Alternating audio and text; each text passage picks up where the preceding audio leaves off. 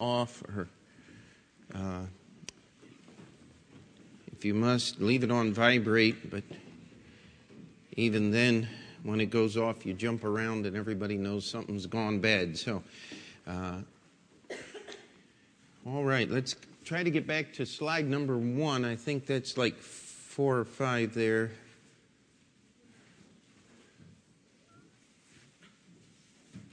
Slide number 1, if we can. Is that the first one? Ah, there we go. That looks more familiar. Okay.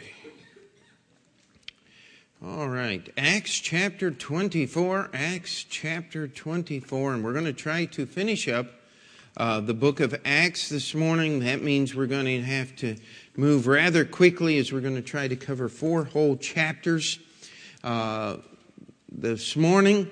And we are going to have Paul. He was in prison, has been there for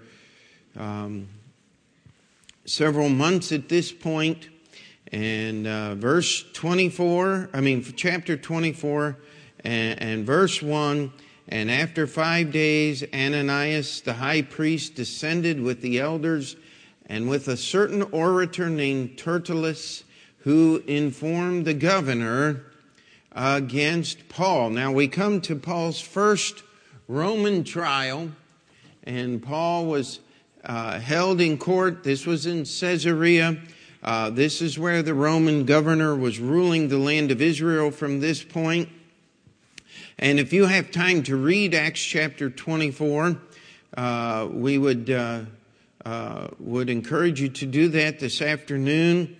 And let's come down to verse 22. It says, "And when Felix heard these things, having more perfect knowledge of that way, he deferred them and said, When Lysias the chief captain shall come down, I will know the utmost of your matter. And he commanded a centurion to keep Paul and to let him have liberty, and that he should forbid none of his acquaintance to minister or come unto him. And after certain days, when Felix came with his wife Drusilla, which was a Jewess, he sent for Paul and heard him concerning the faith in Christ. And as he reasoned of righteousness, temperance, and judgment to come, Felix trembled and answered, Go thy way for this time. When I have a convenient season, I will call for thee. He hoped also that money should have been given him, Paul, that he might loose him. Wherefore he sent for him oftener and communed with him. But after 2 years, Porcius Festus came into Felix's room, and Felix, willing to show the Jews a pleasure, left Paul bound. Now, for the next 2 years, Paul would be called in, he would be questioned, they would talk about things. And, it used to be really, really bad in New York City. If you wanted to get anything done with the building department, you had to go to the bank and pick up pictures of dead presidents and great American founders and talk to the person with what we would call a green handshake. Does anybody know what one of those are? And in fact, I met one of the fellas. He had actually, not he personally, but some of the people he knew had actually set fire to the records room because they were trying to cover up all the things that they had done. And they were firemen, by the way, who set fire to the records room. And so many of the old records have been lost in the city. But that's the way corruption works. And the Romans were corrupt. It's interesting that Felix, it tells us that Paul reasoned with him of righteousness, temperance, and judgment to come. Sounds like Paul was preaching the same message we hear often right here in this church. And he wanted to get saved, but there was something that was stopping Felix. He was a politician. And so he left him in prison, and when it came time for him to move on to another job, and Festus came into his room, then Felix was trying to think of what he could do to be nice, to show the the religious leaders of the Jewish people to make it kind of a parting present, and he figured the best thing he could do was leave Paul in prison, and so that's what he did. Now, how would you like to be Paul at this point? I mean, he was being held. He could talk to people. People could talk to him. But he had no freedom. And so Festus comes into his room, and no sooner had Festus become governor, he was told he needed to visit Jerusalem. So he goes down and visits Jerusalem, and he's told about Paul. And so we'll go to our second slide, and Festus comes in and he calls Paul in before him and tries to figure out what in the world is going on. And all of a sudden he finds out that it's just a bunch of questions, a bunch of accusations. He said, she said, all that kind of stuff. And it just goes back and forth. And Festus, willing to try to please these religious leaders of the Jewish people, he says, why don't we go up to Jerusalem and have the trial there? And well, Paul knows what's going to happen if they go to Jerusalem. The band that is carrying him is going to be attacked by a band of guerrillas, and Paul's going to be killed. And Paul looks at the governor of Festus and he says, listen, I'm standing before the Roman judgment seat. If you're not going to judge me, I appeal to your judge. I appeal to Caesar, which was his right as a Roman citizen. Boy, that put Festus on the spot. He said, well, if you want Caesar to hear your case, Caesar will hear your case. And then he thought, what am I going to tell Caesar to listen to? I have no clue what is going on. And so he calls in two of the, how shall we say this, darkest characters mentioned in the Bible. King Agrippa was an evil man. There's just no way to put it around. He was one of the descendants of Herod and had brought with him all of the perversity of the family of Herod. And so they came here, and let's just pick this up. It says, and on the morrow, verse 23, when Agrippa was come, and Bernice with great pomp was entered into the place of hearing with the chief captains and principal men of the city, Paul, at Festus' commandment, Paul was brought forth. And so Festus explained. And then chapter 26, I wish we had time this morning to read the whole chapter. But in verse 1 of chapter 26, then Agrippa said unto Paul, thou art permitted to speak for thyself. Then Paul stretched forth his hand and answered for himself. And he, as Paul always did, gave his testimony of faith in Jesus Christ. If anybody gives you an opportunity to talk about Jesus, talk about how he saved you. Amen. Give testimony.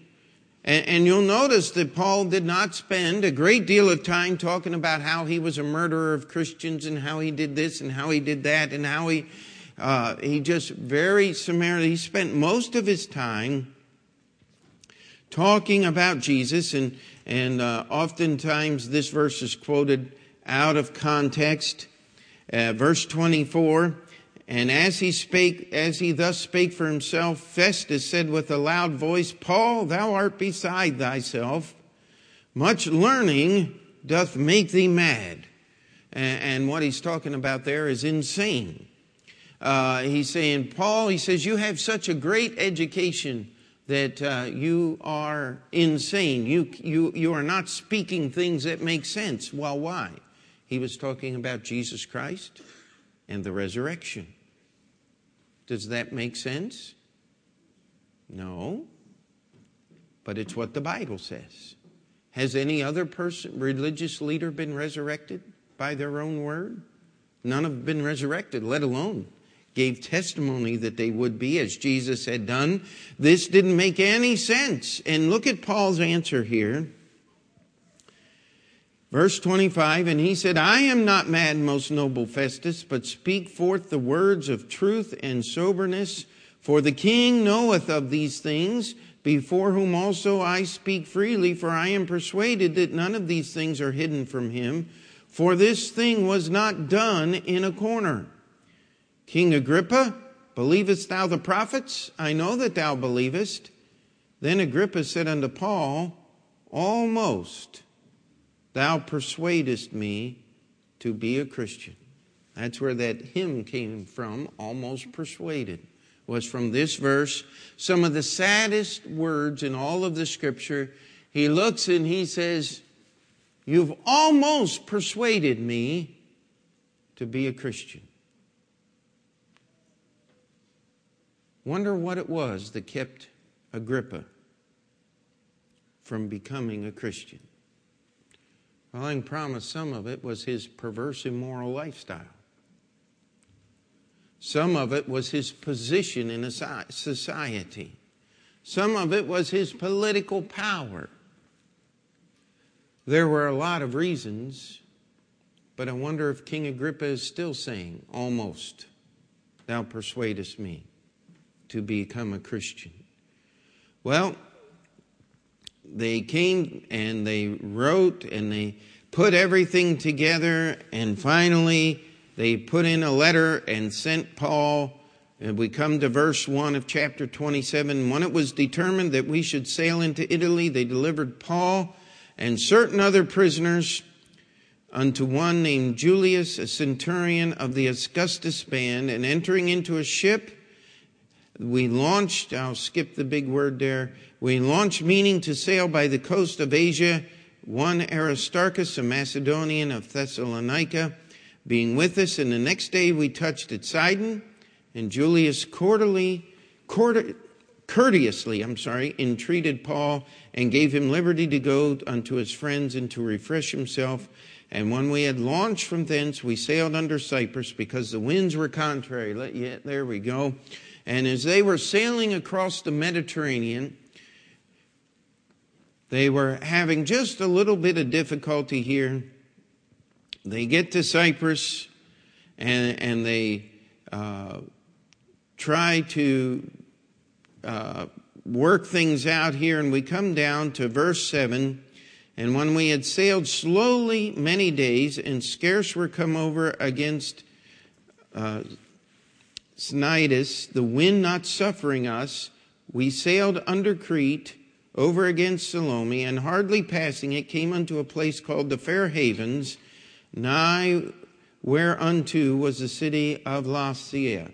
And so there was much time spent in verse 9, and it says that the fast was already past. There was a certain time of year.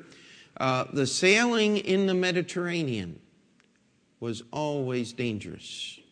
In fact, the entire bottom of the Mediterranean Sea is just literally littered with shipwrecks. Here in New York, we don't have down here, everything is the ocean. But you get upstate there, Lake Ontario, and move over toward Lake Erie, those large, shallow lakes are some of the most dangerous sailing in the world. Now, you take Lake Erie and multiply it by about 40 times, and you have the Mediterranean. It is some of the most dangerous waters in the world to sail. And the storms come up because the water is shallow, the ships are bounced, the waves are higher, the valleys are lower, and it's just a terrible thing. And Paul gives warning here. Look at verse 10. And Paul admonished them and said unto them, Sirs, I perceive that this voyage will be hurt with much damage, not only of the lading of the ship, but also of our lives. Nevertheless, the centurion believed the master and the owner of the ship more than those things which were spoken by Paul. So they set out and they get going a few days, verse 14, but not long after there arose against it a tempestuous wind called Euroclydon.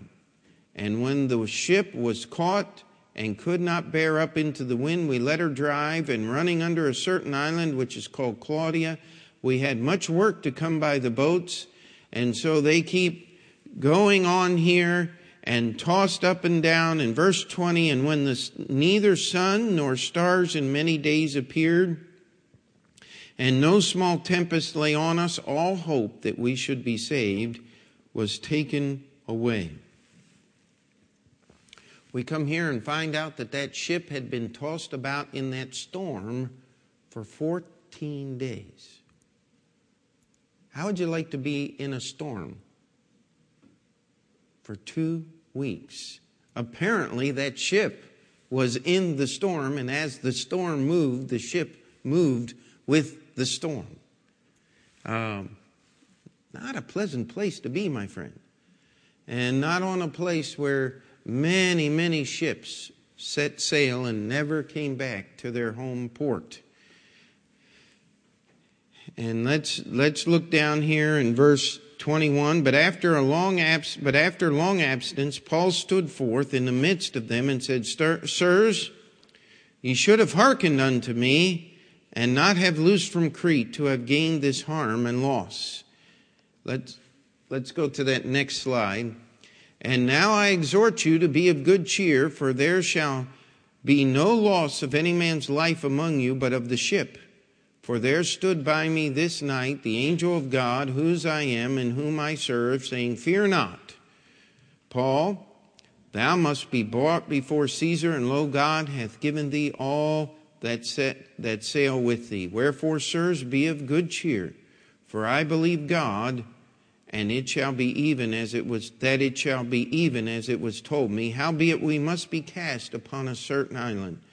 But when the 14th night was come, and we were driven up and down in the Adria, about midnight, the shipmen deemed that they drew near to some country.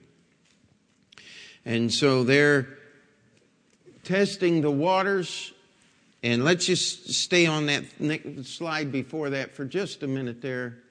And they set out the anchors to wait until the day comes to try to make landfall. And the Bible tells us here in the story, verse 30, and the shipmen were about to flee out of the ship. They had let down one of the lifeboats, pretending that they were putting out anchors. And the shipmen were going to escape in the night and leave all of the people in the ship. You know, we have a saying today, the captain goes down with the ship, women and children first. Didn't used to be that way, my friend. There were many times that the sailors would find a place where they could save themselves, and everybody else that was on the ship were left to die. And that's what these guys were doing. Paul was paying attention. And he said, look at his words here. Verse 31, Paul said to the centurion and to the soldiers, except these abide in the ship, ye cannot be saved. Then the soldiers cut off the ropes of the boat and let her fall off. I like that. Who's in charge of the ship now? How many of you like somebody that tells you, I told you so? Does anybody like that? Now I want you to notice that Paul did say, you should have listened to me, but he didn't say that until after the angel appeared and he knew what to do. See, most of us spend our time, you should have listened to me, and we wouldn't be in this mess, and we have no idea how to get out of the mess. If you don't know where you're going, be quiet. Amen? It wasn't until after Paul figured this, had God give him revelation, and he figured this thing out, God explained to him what to do. Then Paul goes and tells the owner of the ship, the centurion, that you need to believe God. He sent his angel. We're going to be fine. Now, if you'd listened in the first place, we wouldn't be here, but here's how we're getting out. Don't go around telling people about the trouble until you know how to get out of it. Just a little life lesson for the adults to learn from the Apostle Paul. Amen? And so the next day as the shipmen or the sailors are trying to flee out of the ship, Paul goes to the centurion and said, listen, if these guys don't stay in the ship, we're all going to die. The soldiers immediately cut off the ropes and let that thing and make those sailors stay in the boat. And then we go to our next slide. And when the sun comes up, they try to run the ship aground just off the shore. The ship was broken and people floated in on little bits and pieces of the ship. And the Bible tells us in verse 44, and the rest, some on board, some on broken pieces of the ship. And so it came to pass that they escaped all safe to land. And the verse in chapter 28 tells us that they were on the island of Melita. The modern day name for that island is the island of Malta. And there in the Mediterranean Sea off the coast of Italy, they had kindled a fire. And we have our next slide. The Apostle Paul is there trying to get wood and lay it on the fire. And he picks up a bundle of sticks, and one of the sticks is alive. A snake, a venomous snake. And that thing lights into Paul's arm or his wrist and bites him. Now look at here, and look what it says here. And when Paul had gathered a bundle of sticks, verse 3, and laid them on the fire, there came a viper out of the heat and fastened on his hand. And when the barbarians, or the non-Greek people, saw the venomous beast hang on his hand, they said among themselves, no doubt this man is a murderer, whom though he hath escaped the sea, yet vengeance suffer not to live. Now look at verse 5. And he shook off the beast into the fire. Now, how many of you would have enough presence of mind if a snake had bit your hand to reach out over the fire until the fire killed the snake so that the snake wouldn't have a chance to bite somebody else? This is what the Apostle Paul did. Most of us would just start screaming and jumping and turning in circles until we died. And the Apostle Paul shook the thing off into the fire, killed the snake so no one else could get bit, and then he didn't die. He should have. And so they changed their opinion and said, he must be a god. I mean, people do the craziest things now, don't they? He must be a terribly evil man because the snake bit him, and now that he's going to live, he must be God. Well, the Lord had promised those special things, and this again, if you want to know what was really going on here, God was giving Paul a pulpit to preach from. Paul didn't have a Bible. You see what we do around here? If you have any questions about what I teach, I'm going to hand you this book and say, read it. Paul didn't have that. So God used this miracle to give Paul authority to preach. And history tells us that when Paul left the island of Malta, there was a church there. There was people who believed in the message of God. And so they got off of the island of Malta and went into the city of Rome. And we'll go to our last slide here. As Paul is going to continue about 2 more years in a prison. Now, he was 2 years in Caesarea. Then he had the trial by Festus. Appealed to Caesar. He comes and almost drowned on the way in and bit by a poisonous snake and shipwrecked on the island of Malta and all of these things. Finally, he gets to Rome and he has to wait another 2 years before his court case comes up before Caesar. Now, what is Paul going to do during this time? He's going to keep preaching the gospel. He called the Jewish believers that were in the city of Rome, and he preached to them the gospel. He then made contact with the church at Rome, and we read in some of Paul's writings that even those of Caesar's household heard the gospel message. Now, if they were living in Caesar's household and heard the gospel, if Caesar had wanted to hear the gospel, don't you think he had the chance? But did he? No. You see, God does not use all of these things that we would think. I mean, we think we need a Christian president and we need a Christian Congress and that'll solve our problems. No. We need better jails. That'll solve our problems. No. We need people to get saved. You want to fight abortion? Lead those young ladies to the Lord before they need the services of an abortion provider. And then they won't need it. Amen?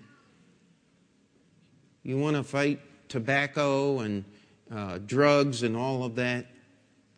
Get the people saved before they have a chance to get addicted. Amen? You want to stop gang fights? You want to stop intolerance and racial prejudice?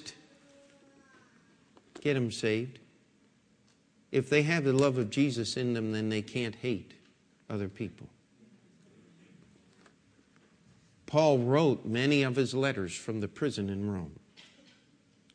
And we still have a great benefit from those even to this day, because it was God's way of giving us the Scriptures. And what we need to do is we need to understand there's a big question. Did Paul go to Jerusalem against the direction of the Holy Spirit of God? Well, the Holy Spirit had told him, if you go to Jerusalem, you're going to be arrested and things are going to happen.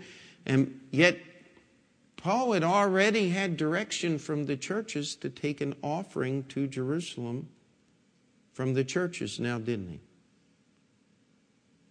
That's what he had spent over a year collecting in Macedonia and Corinth and throughout Asia. And he was trying to be a blessing to the Jewish believers in the city of Jerusalem. Remember, the Romans didn't care about them, and the Jewish leadership and that hated them. And when there was a famine, guess who had double trouble? Well, the Christians did. Paul was fulfilling his Christian obligations.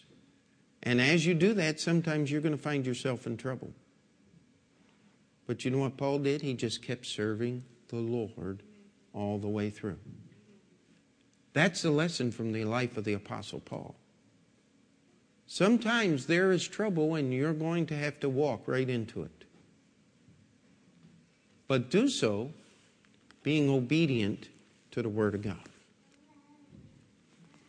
And God used Paul and his imprisonment to continue serving the Lord. This is the end of the history in the book of Acts. If we study history outside the Bible, we find that Paul was released after 2 years in the city of Rome.